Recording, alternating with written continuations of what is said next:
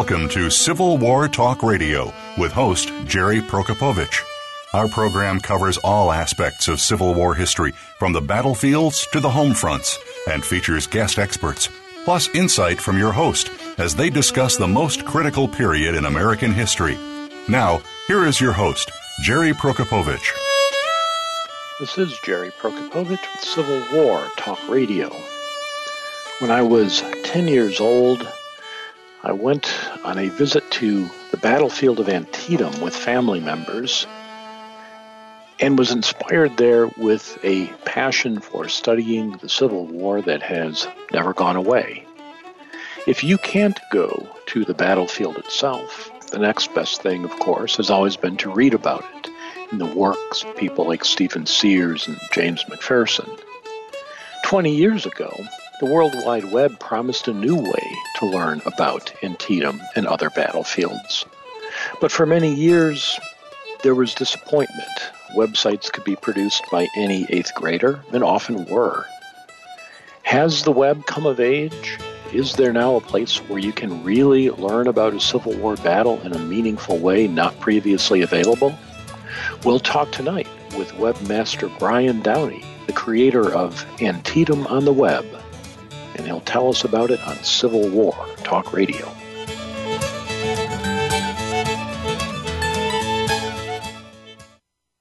Streaming live, the leader in Internet talk radio, VoiceAmerica.com.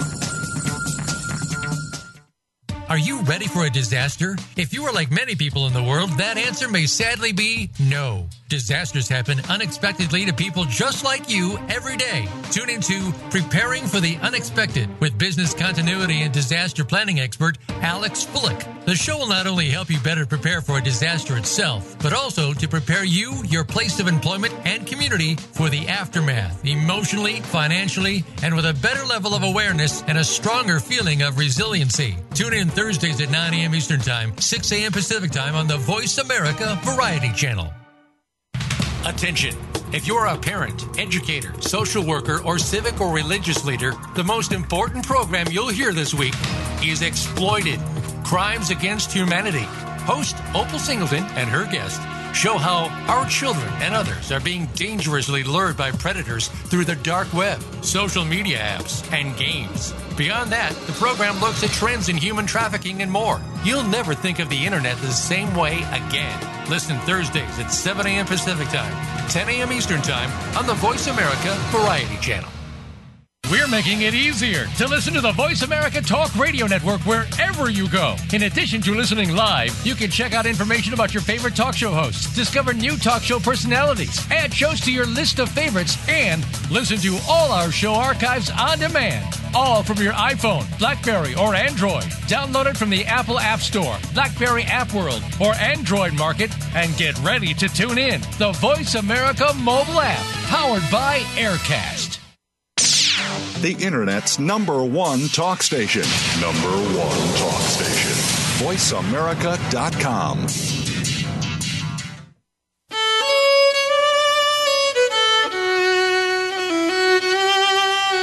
You are listening to Civil War Talk Radio. If you have a question or comment about our program, please send an email to prokopowiczg@ecu.edu.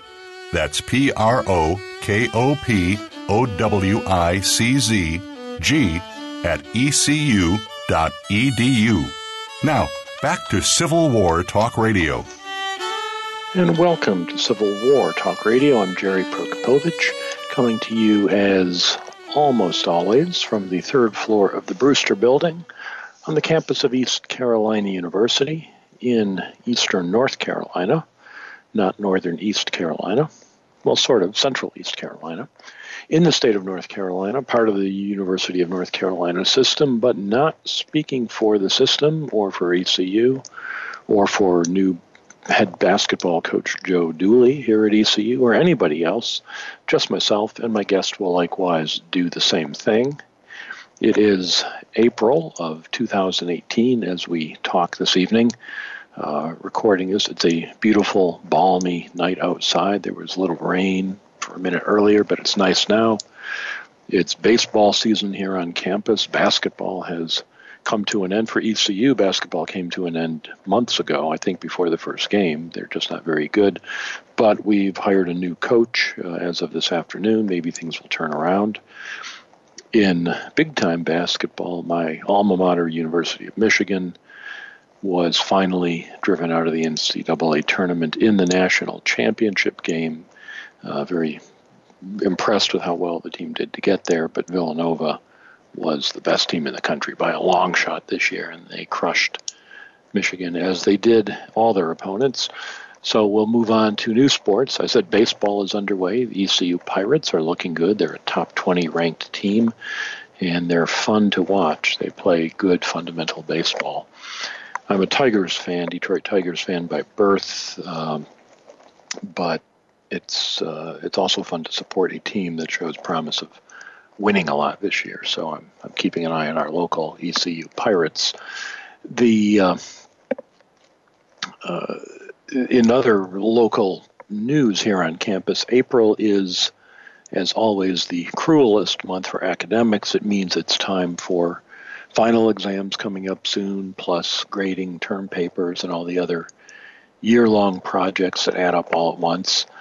And it also means time to do annual reports, the bane of existence. It is a time when I put my feet up with great joy in the evening and rejoice in not being department chair anymore, not having to write annual reports for the whole department and send them to the college and the provost and deal with all kinds of things besides reading, research, teaching, the things I'm trained at doing. And this year, our annual reports are being filed in a new format. For years here at ECU, we used a piece of software called Sedona that was invented, I think, by a business professor from Tennessee, maybe in the 1990s, as a homemade project for him to do his own reports on. And it was so nifty that other people liked it and asked him to make copies, and pretty soon he turned it into a business. And it looks like a homemade 1990s piece of software. Continues to look like that in 2017, 2018. So much so that, not enough so to dissuade whoever bought it for ECU 10 or 15 years ago when we first got this piece of software. Doubtless somebody who was not familiar with progress since the 90s. It looked bad, and it was bad. It's not important that something look good if it works well, but in general, if something does not look professional, and you know this when you read Civil War books, if you get one published by a university press or a Civil War-oriented press that does this for a living, Morningside or Savas Beatty or one of those, that's one thing. If you get one from Joe's Books, any author can put things and self-publish them. Not good. So Sedona was really a chore to work with. It was a one-person show, so our own IT people couldn't modify it. It was all proprietary, and everything had to be changed one piece at a time. It was good riddance 2 years ago when they announced they were looking for a new campus-wide reporting software, and I was flattered to be asked to be the faculty chair of this effort. But I chose between that or managing the Heritage Hall project that I've talked with you about before, and I picked the one that has to do with history, since that's what I'm theoretically supposed to understand. So I didn't have a role in choosing the new system, but from what I've seen, it's way better. And everyone will complain for a year about having to learn something new, but it's going to be a lot. Well, it's not going to be worse, I'll put it that way. We'll talk a little more tonight about software. We bring our guest in just a few minutes, because software that looks good and works good are not always the same, but there is something in common there. And I'll ask him about that. In the meantime, I'll recommend a website, I should say, that not only looks good and works good, but is in fact perhaps the second best site on the web after Antietam on the web that we'll be talking about tonight. It is, of course, www.impedimentsofwar.org, where you can find out what's happening here on Civil War Talk Radio. You'll see there our next two guests are both going to talk about the state of Kentucky. We've got Bill Penn and Daryl Smith next week, talking about Cynthiana and Harrison County battles in Kentucky. And the following week, April 18th, Barry Craig talking to us about the press in Kentucky during the secession crisis. We've got some non-Kentucky books coming up after that, but go to the website, you'll see what's there. While you're there, you can also donate to Civil War Talk Radio by clicking on the PayPal button. Thanks to everyone who's done that, and a prod of the conscience toward everyone who has not. The funds, I often say, are used for whatever I want to do with them, and that's true. It's not a tax-deductible gift. I'm not a 501c3, nor do I claim to be one. But this past semester, I have actually spent the money on something besides personal indulgence, in particular, buying supplies for History 5930, the class that involves creating a museum exhibit. And I've mentioned this in the last month or two a few times. We're getting ready to open. If you're anywhere in the northeastern North Carolina area, come to the May Museum in Farmville, North Carolina on Sunday, April 15th at 3:30, and we will be opening an exhibit called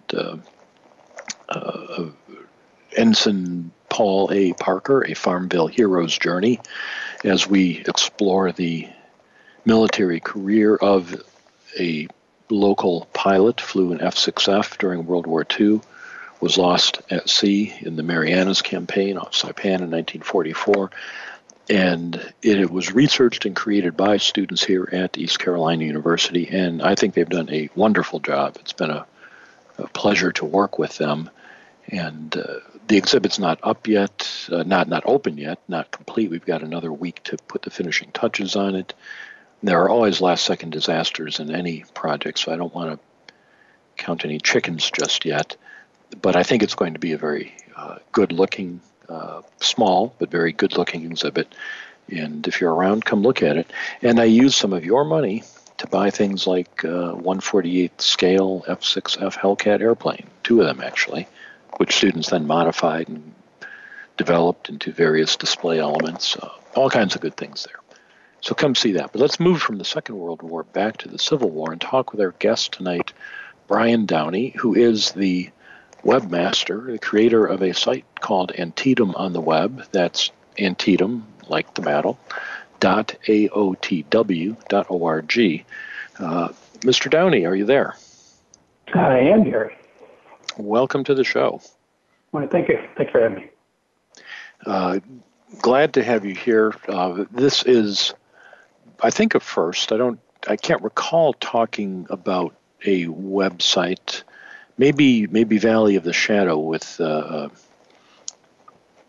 one that we did in the past. I'm sorry, I've got a little feedback there. Say that again. I was saying, I think it was Dr. Ayers who did Valley of the Shadow. I was a great fan of this site. Yes, absolutely. So let's start with your background. What's your day job when you're not working on Antietam on the web, or is this a full-time occupation? No, it's never been full-time. Retired now, but it only about 2 years. Before that, I was an IT guy, so systems development, mostly federal for 30 years or so. Okay. Well, I guess IT is not a surprising thing for someone who develops a website. What about your interest in the Civil War? How far back does that go? Well, that probably, like many of your guests and lots of your fans, I think goes back to the centennial of the Civil War, probably. And I'm not old enough to have been around for most of that. But as I began to read in the middle 60s, that was the prime subject for me anyway, and for many of my friends. I think, again, because of the centennial of the Civil War. So I would say specifically, maybe like you, I had a particular experience which kind of stuck in my head. How did that come about? Well, it was a book, actually, and I think everybody will probably remember the American Heritage put a massive volume on the Civil Wars heavily illustrated, including some photographs from the Gardner at Antietam, one of which just riveted me. It was the picture of dead soldiers at the fence along the Hagerstown Pike at Antietam. And it just stunned me. My first reaction was, like many people, it was like a train wreck. It was kind of a gory representation. But very quickly after that, I began to think about, what put those men there? How did they get there? What did they feel? What were they fighting for? I think that began to stay that particular battle. That's interesting. It does parallel my experience going to Antietam, seeing the sunken road, and then seeing the photographs in the visitor center of what the sunken road looked like at the battle, and again the corpses and the debris. Right. One couldn't help but wonder what is all this about. Yes. I think I was probably 10 or 12 years old at the time, so it was abrupt. It was very strong for me. It's interesting how many people listening to the show and how many people who've been on the show remember that book, the American Heritage, the Centennial History of the Civil War. Not the Bruce Catton 3-volume one, but the 1-volume one that you mentioned with all the illustrations and the bird's eye maps. Right, that's lovely. Right. Mm-hmm. I think that captivated a lot of us. So you would not argue that the website is a substitute for visiting Antietam, and you've been to the battlefield many times. I have. I made a note when you began thinking about if you can't go to the battlefield, the net testing is needed. It's true you learn a lot that way, but there's no substitute for being there. I would argue, particularly Antietam, which is it's not a flat potato map as you might read in a book. It's twisty, undulating ground, swales and hills. Its geography is probably a great deal to do with why it was such a battle. Absolutely, and that, as you say, you don't see that with a two-dimensional map. You look at it and it looks flat, and then when you get out there, even the smallest swelling of the ground when you're right there, it makes a huge difference. Well, I want to talk about the website specifically, but we're going to take a short break first and come back more and talk with the webmaster of the site Antietam on the Web. He's Brian Downey. I'm Jerry Prokopowicz. This is Civil War Talk Radio.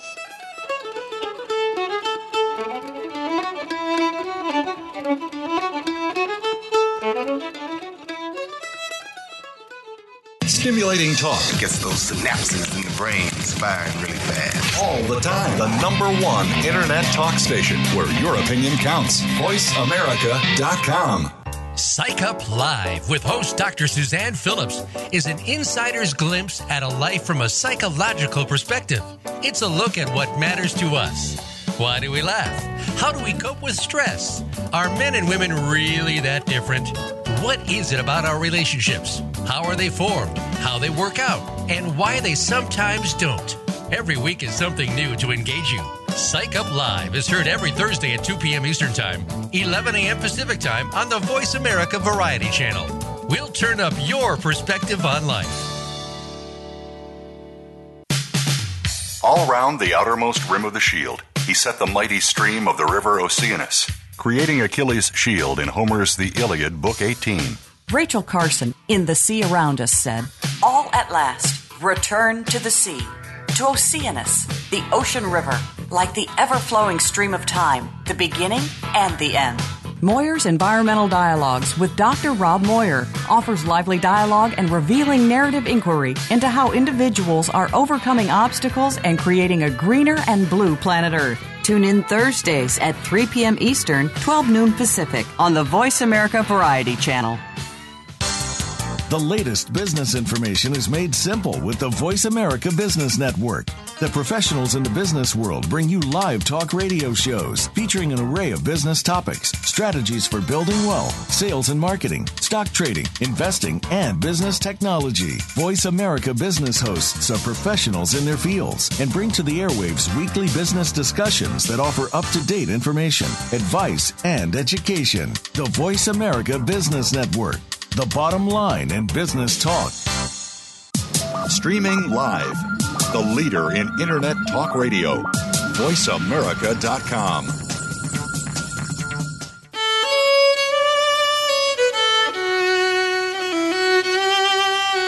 You are listening to Civil War Talk Radio. If you have a question or comment about our program, please send an email to prokopovichg@ecu.edu. That's PROKOPOWICZG@ecu.edu. Now, back to Civil War Talk Radio. And welcome back to Civil War Talk Radio. I'm Jerry Prokopowicz, talking today with Brian Downey, the webmaster for the site Antietam on the web. To find that, you go to Antietam, spelled like the battle, .aotw.org, and check out this very interesting website. You can check it out, follow along as we talk about it. So, Brian, in our first segment, we talked about the importance of going to the battlefield itself, but you were bitten by the bug after seeing the pictures and the Bruce Cattonson history of the Civil War. At some point, you decided to create this website. How did it come about? Well, like most people, I suppose, prior to the web, I collected information, in my case, in physical file folders with scraps of notes and graph paper grids of parts of the battlefield and that sort of thing. As I was reading, I would take notes, make notes about details that I found interesting, and began to accumulate quite a pile, and had trouble kind of working through it. So I remember I'd taken the note a year before about something and tried to connect it to something I was reading at the time, and had difficulty going back and forth between those. And when I began working in the web professionally, recognized immediately, of course, that the hypertext linking process or technology was perfect for being able to get back and forth between related facts in a logical manner. So I'm involved right now with creating a historical website for the university here at East Carolina, and just thinking about the difference between a website and a book. That in a book you have a linear stream of information. You can open a book at any page, of course, but the author expects most readers will start at the beginning and work their way through. Yes. A website is not that way at all. Since you don't have a narrative thread in a website, because those viewers can go any direction they want, how did you decide to organize this particular site? That's a great question. That's actually key to any website design, really. Civil War or any other subject matter at all. In my case, I think sort of hierarchically, meaning I like to see things in categories and boxes and start large and divvy down to small. So I did the same thing with the information I had or later added about the battle. Began with things like military organizations. Start with armies and divide them into corps or wings in the case of the Confederate Army, and work down through hierarchies to get to individual units, below a brigade, like a regiment or a battalion or the batteries of artillery, and just create a little entity for each one in a set of data, and then connect each of the entities with those above it in the hierarchy so that you could drill down or climb up to see how this structure worked. And then began to do the same thing with individuals, attach them to the regiment they were in, for example, so that you could go from a person to a regiment to a person. And over a very long time, added all sorts of things to that, like maps, so that you could identify where on the battlefield an individual was or his unit, and as the battle progressed over the day. So if you're saying you have down to the individual level, if I want to know about a particular soldier who was at Antietam, am I likely to be able to find that information on your site? That's a great leading question. To some extent, yes. I mean, I've been at this a long time, but I'm never going to get to all the individuals who were on the Maryland campaign. I've seen estimates to put that number something like 150,000 people. And as a guy working in my house, I'm never going to touch all those people, even identify them probably. But I have identified something like 15,000 of them so far, one at a time, kind of working through references to determine who was actually at the battle. So to answer the question directly, if you come to Antietam on the web looking for all the individuals who were there, you'll be disappointed. But I think I have a pretty good representative section of a lot of them. Now, is this website connected with the battlefield or National Park Service in any way? No way whatsoever. I mean, I know those folks and I love them, but they don't have. I don't represent them. They don't have anything officially to do with me. I understand that many of my friends, the park rangers there, do use me as a reference on occasion, but no, I have no official relationship. So this really is a labor of love to create this website. Then it's not officially affiliated with the park. It's just passion embodied. Yeah, thanks for using the word passion. Some of my friends and family call it an obsession. There's no rational reason for doing this, and I'm not really sure when I look at it rationally. I say, why do I still do this? It's the obsession part. Actually, at this point, is with trying to identify and learn a little bit about as many of those individual soldiers as I can.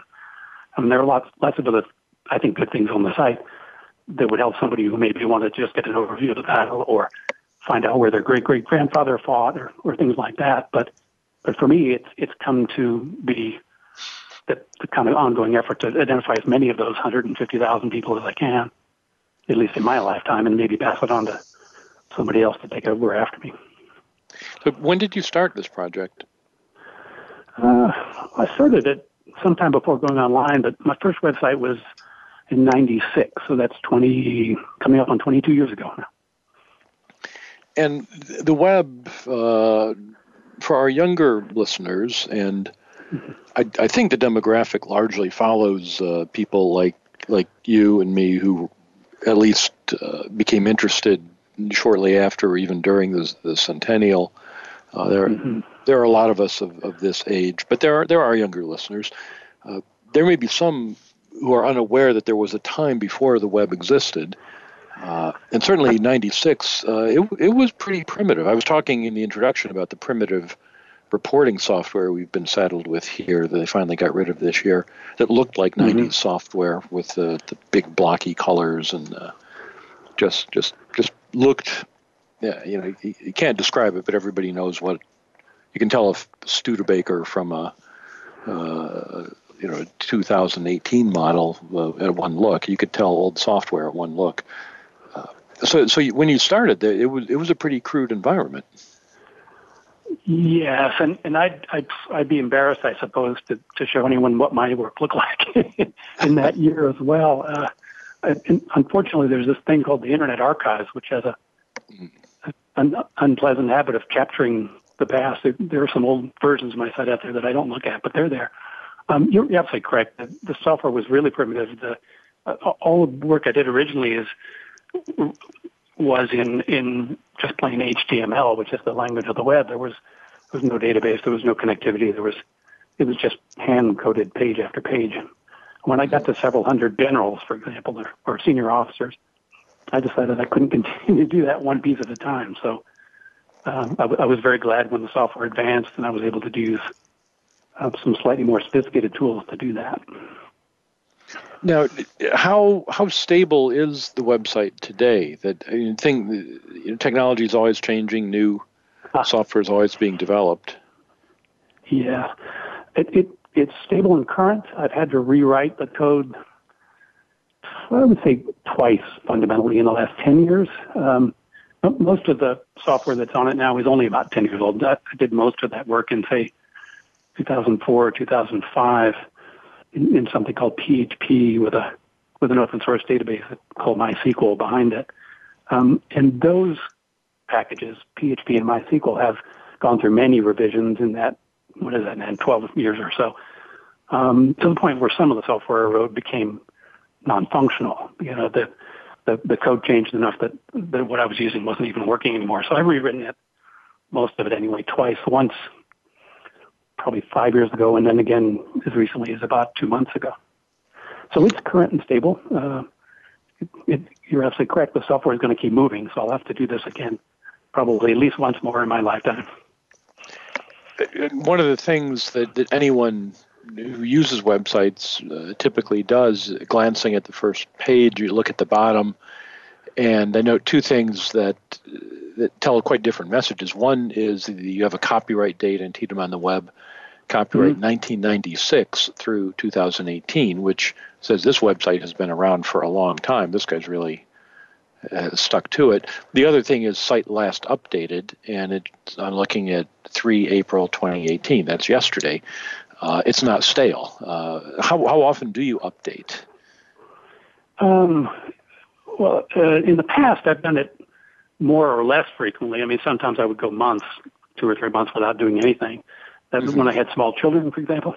They're all grown and gone now, so I probably touch it every day. Again, most of that effort is in adding individual biographies to the site, individual profiles of soldiers mostly. So yeah, I mean it all the time. Which again gives confidence to the viewer that someone's keeping an eye on this. It's not a dead thing sitting here. Right. Another thing that gives confidence or takes it away when using the web, and I would guess everybody listening to the show has had this experience, when you get a book, you know if it's published by an academic press that it's been read by academic readers who vetted it before it was approved for publication. If you get a book from a Civil War specialty press whose reputation is on the line, they're likely, the editor and the publisher know something about the topic. They're not going to accept just anything. If you look online, there's no footnotes, there's no vetting institution, there's no immediate way to tell if a website is reliable or not in terms of information. I will push back on you very slightly. Yes, please. Footnotes are not impossible on the web. When in fact I've been using them since 2005.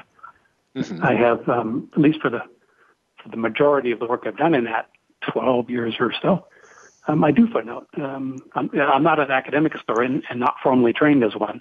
I've learned a little bit about giving people some confidence, as you say, that what they have in front of them is useful and that they could actually quote it or, make extensions from it. So yeah, I try to footnote my work, and generally not, if I can help it, with secondary sources, but primary where I can find it. And the beauty of the web, of course, is that I can find almost anything printed in the 19th century on the web somewhere and grab from it. So. Well, exactly, and that is, I think, why we're having this conversation tonight. Is that this site does have reference notes, does rely on primary sources for a lot of its information.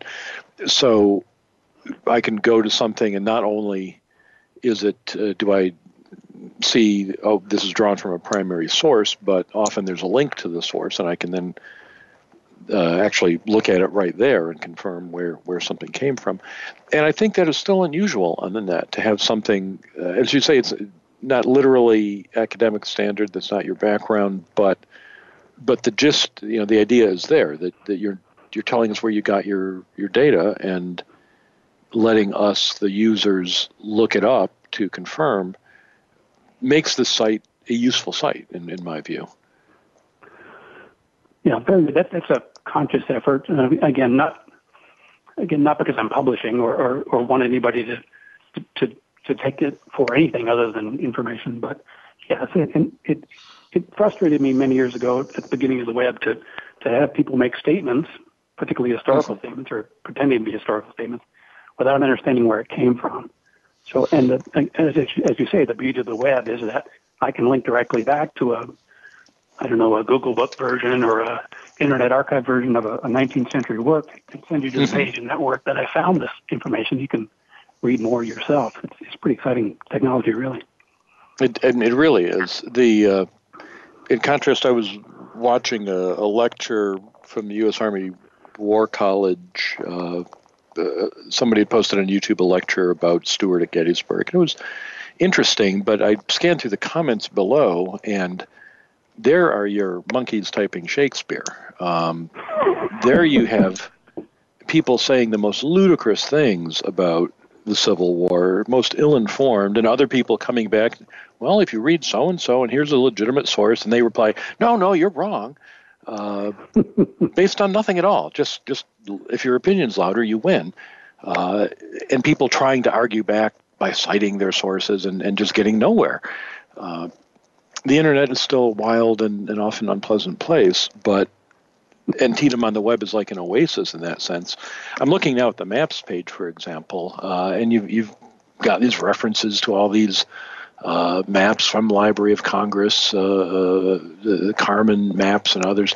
Talk a little bit about the maps, if you would. Sure. So I think maybe a hint of it was how deeply I got sucked in by that Gardner photograph. I think I'm probably what you might call a visual learner, or somebody who's attracted to what looks good as much as anything else. So to me, maps are a great way to try to visualize.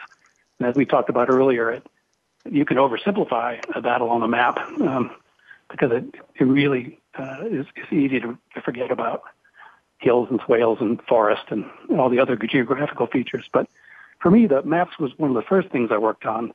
And again, it was the potential of being able to click on the symbol on a map and go find the unit that the symbol represents, and maybe drill down and find out who the commanding officer was, or who else was in that unit at that battle. So the maps were an early key for me to be able to tie the information together. And again, listeners, if you're not following along yet, if you haven't logged on to Antietam on the web, you'll want to do so when we're done here.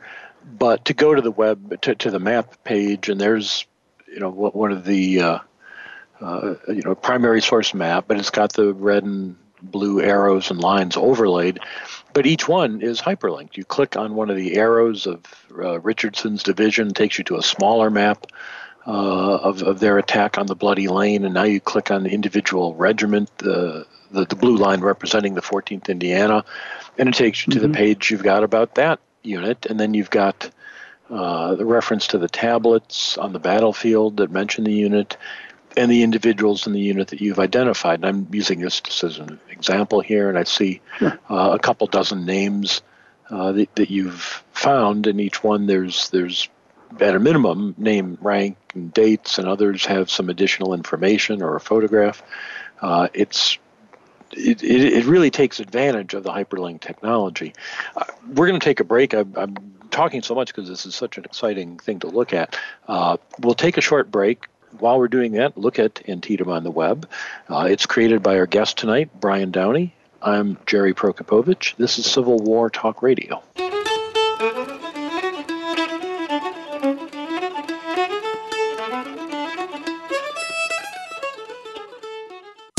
Streaming live, the leader in Internet talk radio, VoiceAmerica.com.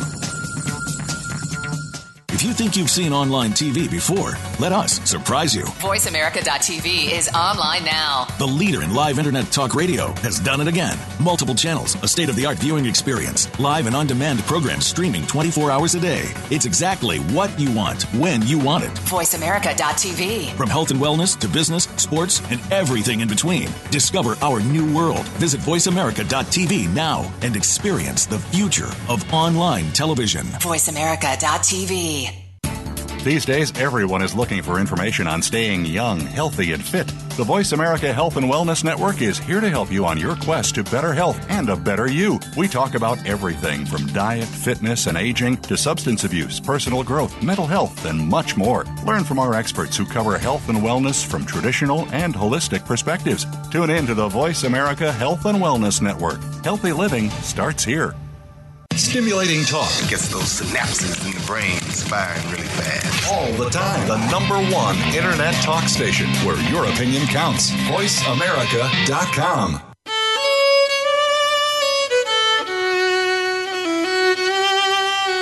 You are listening to Civil War Talk Radio. If you have a question or comment about our program, please send an email to prokopovichg@ecu.edu. That's PROKOPOWICZ@ecu.edu. Now, back to Civil War Talk Radio. And welcome back to Civil War Talk Radio. I'm Jerry Prokopowicz, talking today with Brian Downey, the webmaster and creator of the website Antietam on the Web. It's at antietam.aotw.org. You can visit it and learn about this battle in ways that don't replace, but that complement and supplement reading about the battle and visiting the battlefield.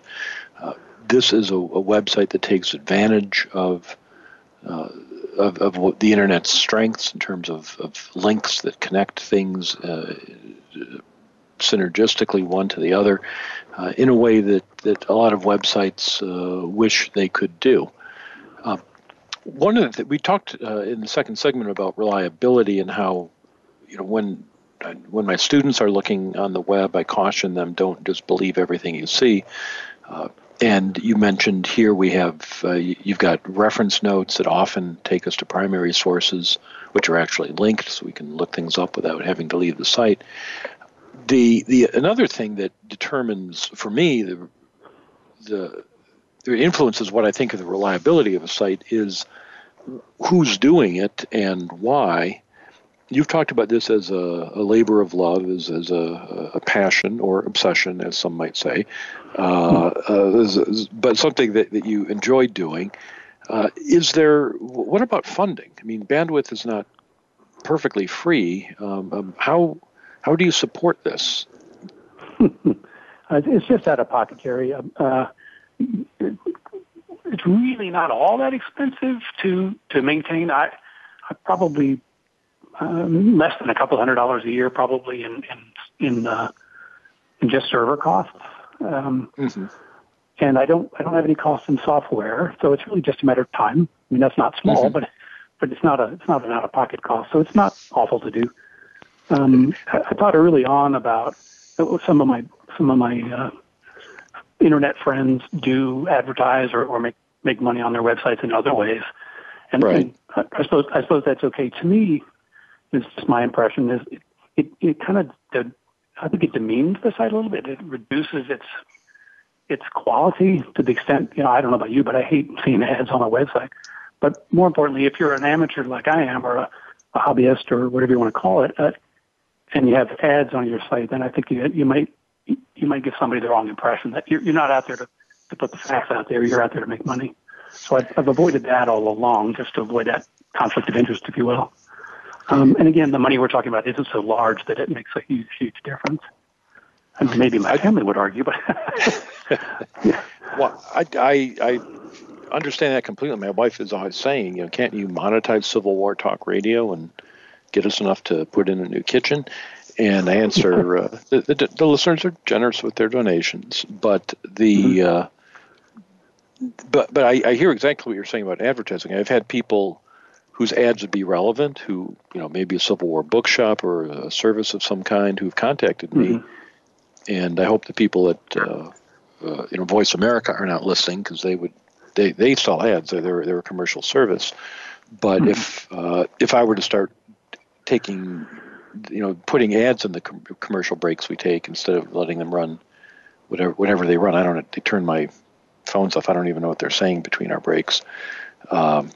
But between our segments during the breaks, but you're exactly right. If I had to get commercials for that, then am I now saying I like the Abraham Lincoln Bookshop in Chicago more than I like the Gettysburg Miniature Soldier Shop? Let's say, take two different places. One advertises, one doesn't. I don't want to be in that position, and I don't want to be doing it as a job where I'm looking for money. I get paid already for my day job. So I'm with you there. I hear, but I think it does add to the appearance of your site that it is not festooned with advertising. It's easier to use, for one thing, but it also does give the sense that this is not someone who's doing it for anything other than the pure desire to communicate. One of the other things that gives this credibility is the sources page, and anyone listening to the show is likely to go almost first to your bibliography and see what kind of research you've done, and it's extensive, as anyone looking at it can see. I did click on a few links to some of the sources that you cite, to some of the electronic sources. You have print and electronic separately. And not all the electronic ones are, some of those are broken. Yes. Out of the hundreds, however many you have, it's inevitable that would be the case. But I guess that's a hazard. Yes, it's not unavoidable. There is software actually for that. It'll really, whack through all your links and tell you which ones are dead. And I've used that too. Okay. But in the case of the sources or the bibliography page, I made a conscious decision to leave up dead links. I should probably just identify them so you don't try to click them, because they were a source at one point and they may have gone dark. But my use of them did not. I'm still citing them. Right. And no, I'm not inclined to go, rub that out. So, yeah, you're absolutely correct. It's true all over the website. I probably have tens of thousands of links, and I'm willing to bet, some fairly high percentage, 20% or 50% perhaps, of those may be dead by now after 15 or 18 years. Right. So it is a risk. For me, though, particularly if I cite a site, I feel it's necessary to leave it up there so that you know where it came from, even if it's no longer available. So a defense of actually having them there, that's really interesting. I had not thought of that, and it makes sense.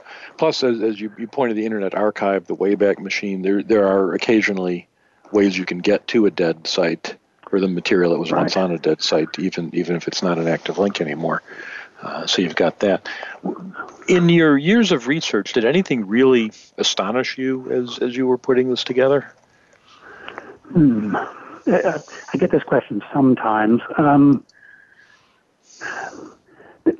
Nothing individually. It's more like a kind of a grains of sand thing, I've looked at literally thousands, again, more than 15,000 individuals, and tried to find basic information about them. What did they do before the war? What happened after the war if they survived? Really basic stuff. And I'm struck after looking at it's sort of a general impression I get after thousands of them is that there is no, we like generalities. We like simplicity. We like to be able to say, all soldiers had this particular attitude, or why were they fighting, or what was their experience? And there is no common experience. I like to say if there were 150,000 people in Maryland in 1862 in uniform, there were 150,000 different Antietam. There is no one story that covers them all. So I've seen lots of extraordinary things in research, people surviving incredible wounds, for example, or dying from apparently innocuous things. One of my favorites, I suppose, was a soldier who'd been killed by his own sergeant. He probably mouthed him or something. He was hit with a trenching tool and died on the battlefield. It's an unusual story. It didn't happen very often, but so nothing jumps out at me. But I will tell you, there are a million stories in the forest. That is certainly true, and a million stories on this website. You have a blog page, and looking at that, it looks like the last entry is from July of last summer. Beautiful picture there of the lower bridge, or Burnside's Bridge. Is the blog something you plan to keep up? Is that something you just add something every year or two? How does that work for you? Good question. Fair question. For the last year or two, I've only occasionally touched it. The blog was always way secondary or tertiary or some number down the line compared to the main site. But I did, as you mentioned, come upon interesting stories as I went, and I figured those would just sort of get lost in the pile if I didn't bring them to the front somehow. So I used the blog for that for many years. Not many years, back 2005 through about 2010 probably. I blogged quite a bit. With detailed stories, but I haven't much since. I'm not sure if I will or not. The easiest way now, I think, is through some more immediate media or immediate sites. Like I have a Facebook page now. You thought I had one of those a long time ago, which I can throw things up on when I come upon them, or tweet occasionally. I tweet the updates when I make them to the site, for example. So I haven't decided really what to do with that. On the blog page, over on the side, there's in the column on the right, it also adds newest up on Antietam at the Web, and it looks like you've added a new image and a new biography as recently as 2018-04-03. That would be yesterday. So even if the blog entry itself is a few months back, one can tell from this page that this is a live project. You've still got something right up there as recently as yesterday. Now, is there anything you would add to this? Do you have any plans to add any new features, or do you see this simply accumulating and adding the grains of sand as you go to the existing structure? Yes, actually, I have one particular thing I'd like to do, and it comes from my background in IT, I suppose. It's more of an IT thing than a Civil War specific thing, and that is that the information about all these people and units is data, or is our data, to be more correct. And the only way for anyone other than me to get at the data is to use the interface, the web pages. And it occurred to me that somebody might have enough data now, or enough individuals that cumulatively they're becoming interesting. The rates at which they're wounded, or where they're from, or when they're born, how old they are. So to be able to analyze that data as a group, I thought maybe I would provide an API. It's an application programmer's interface, which would let other nerds and geeks connect. That's everybody listening here. So okay, we're all nerds and geeks. We're all together. That's right. Perhaps make that data available to other people to go play with on their own. Share the data directly, kind of raw data, and let people do with it as they might. Again, I'm not certain there's a huge demand for that, but if there were, it might be easier to get at if I provided an interface to it. So that's kind of a long-term project I'll work on. Well, I mean, that sounds like somebody will be interested in that. It may not be a large number, but those who are would be thrilled to have that kind of access to that. What about reading on the battle? Do you keep up with new things that are published? Do you find yourself looking more for specific individual kind of hunting data, or do you? Yeah, you're reading my mind. Most of what I do is, I hate to call it this, but it's almost like cherry picking. So when I read something, it's very difficult for me to get through a narrative. Let's see, Scott Hartwig produced a new volume. He's due to do 2 at least, and the first one took so long. I don't know when we'll get the second one, if you're out there. But as I read and it's a great book. As I begin to read it, I stop, I think, every page or so, and I make a note. Oh, wait, here's somebody I don't know about, or here's something I can add. And it's really hard for me to sit down and actually read through something at a clip. I do try to keep up. My library is ridiculous in terms of physical volumes, way more than I need. I keep trying to read myself out of it, but I tend to buy them more quickly than I can read them. So, yes, I've always been a reader. I suppose that was the original hook, wasn't it?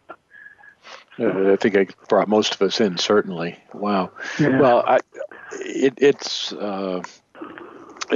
something I think many of us imagine if we could take all the information we've collected in our heads or in our libraries and to turn around and make it accessible to everybody else through a technique like this, and then to have the IT skills to do it in a way that it's easily accessible and readable and usable. It's just a remarkable thing. There may be, I should say this to anyone listening who's made their own battlefield or Civil War related websites, there may be many other wonderful ones out there. I know there certainly are some wonderful ones out there, and I've used them. But I was tipped off to take a look at this, and it really struck me that this was the interface between academic research, academic quality research, and a usable website. We had to talk about it. So I'm delighted you could be here tonight, Brian, and just want to thank you for being on the show and wish you success with the website in the future. Well, thank you. You're too kind. I appreciate the kindness, and I'm very glad to be here. And listeners, as always, after you've checked out Antietam on the web. Let me thank you for listening to Civil War Talk Radio.